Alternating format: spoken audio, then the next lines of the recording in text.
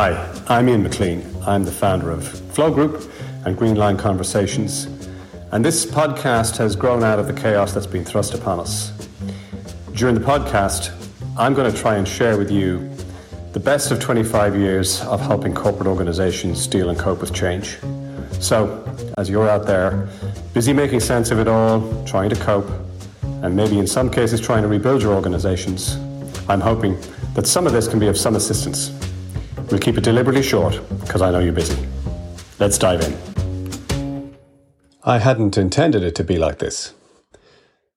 When I started the podcast at the beginning of the pandemic, called Leadership in Chaos, the idea was to try to provide guidance for leaders and managers who were trying to struggle with the uncertainty.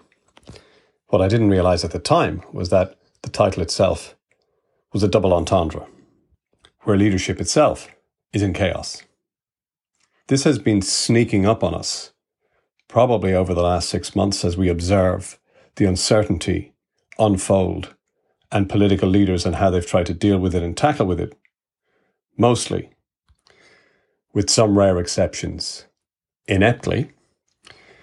But if the notion has been slowly creeping up on us, in true Halloween style, it shouted "boo" very loudly last Tuesday at what masqueraded as a presidential debate in the US. The most common description across the international press that I read, and the word that was most commonly used, ironically, was the word chaos.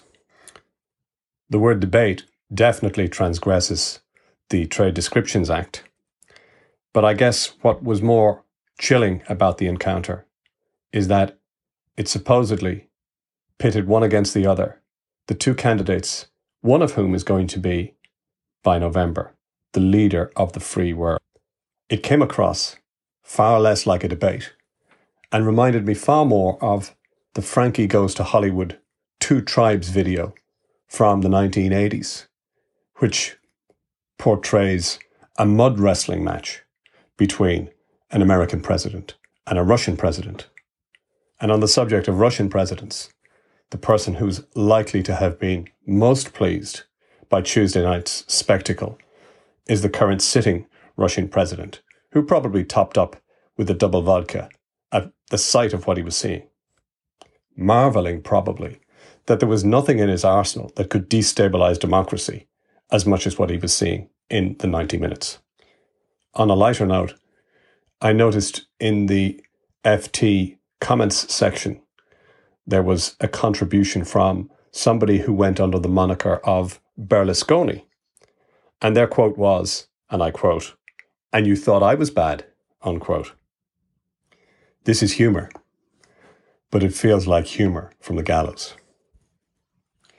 Recently, I came across an op-ed from a New York Times journalist who wrote a piece about how, during the pandemic, as a means of escape, he had immersed himself in a decade from the past. The title of the article was called "Go Live in Another Decade."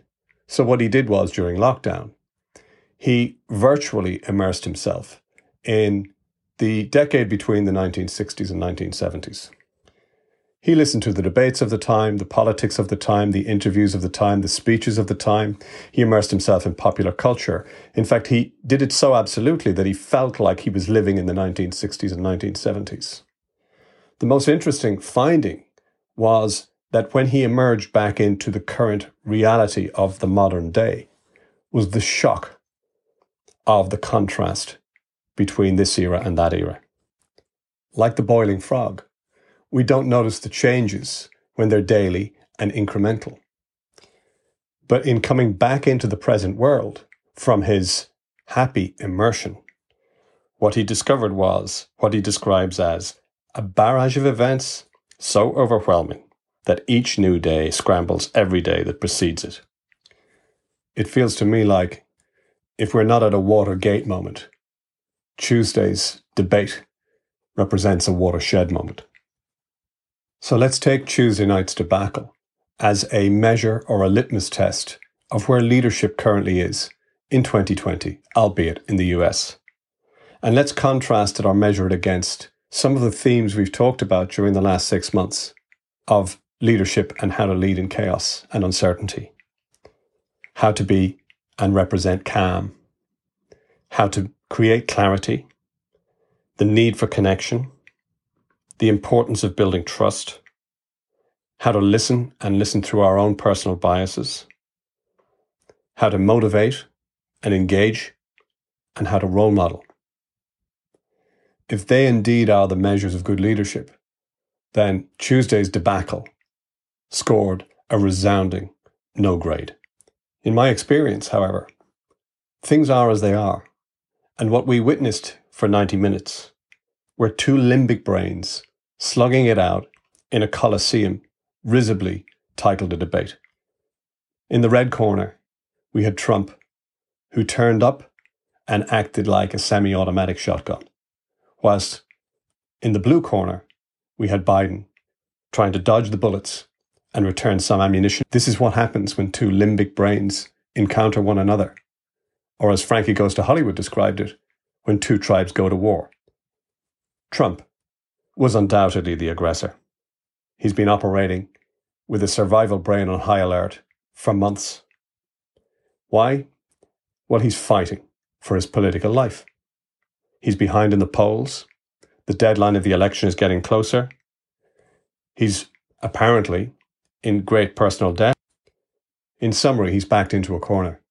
And when somebody's backed into a corner, they will say anything or do anything to survive. It's simply primal. Unfortunately for us, and here I'm reminded of two phrases, one from Ralph Waldo Emerson, who says that every organization is the extension of one man's shadow. And the second phrase is that the fish rots from the head. And malign leadership has real consequences.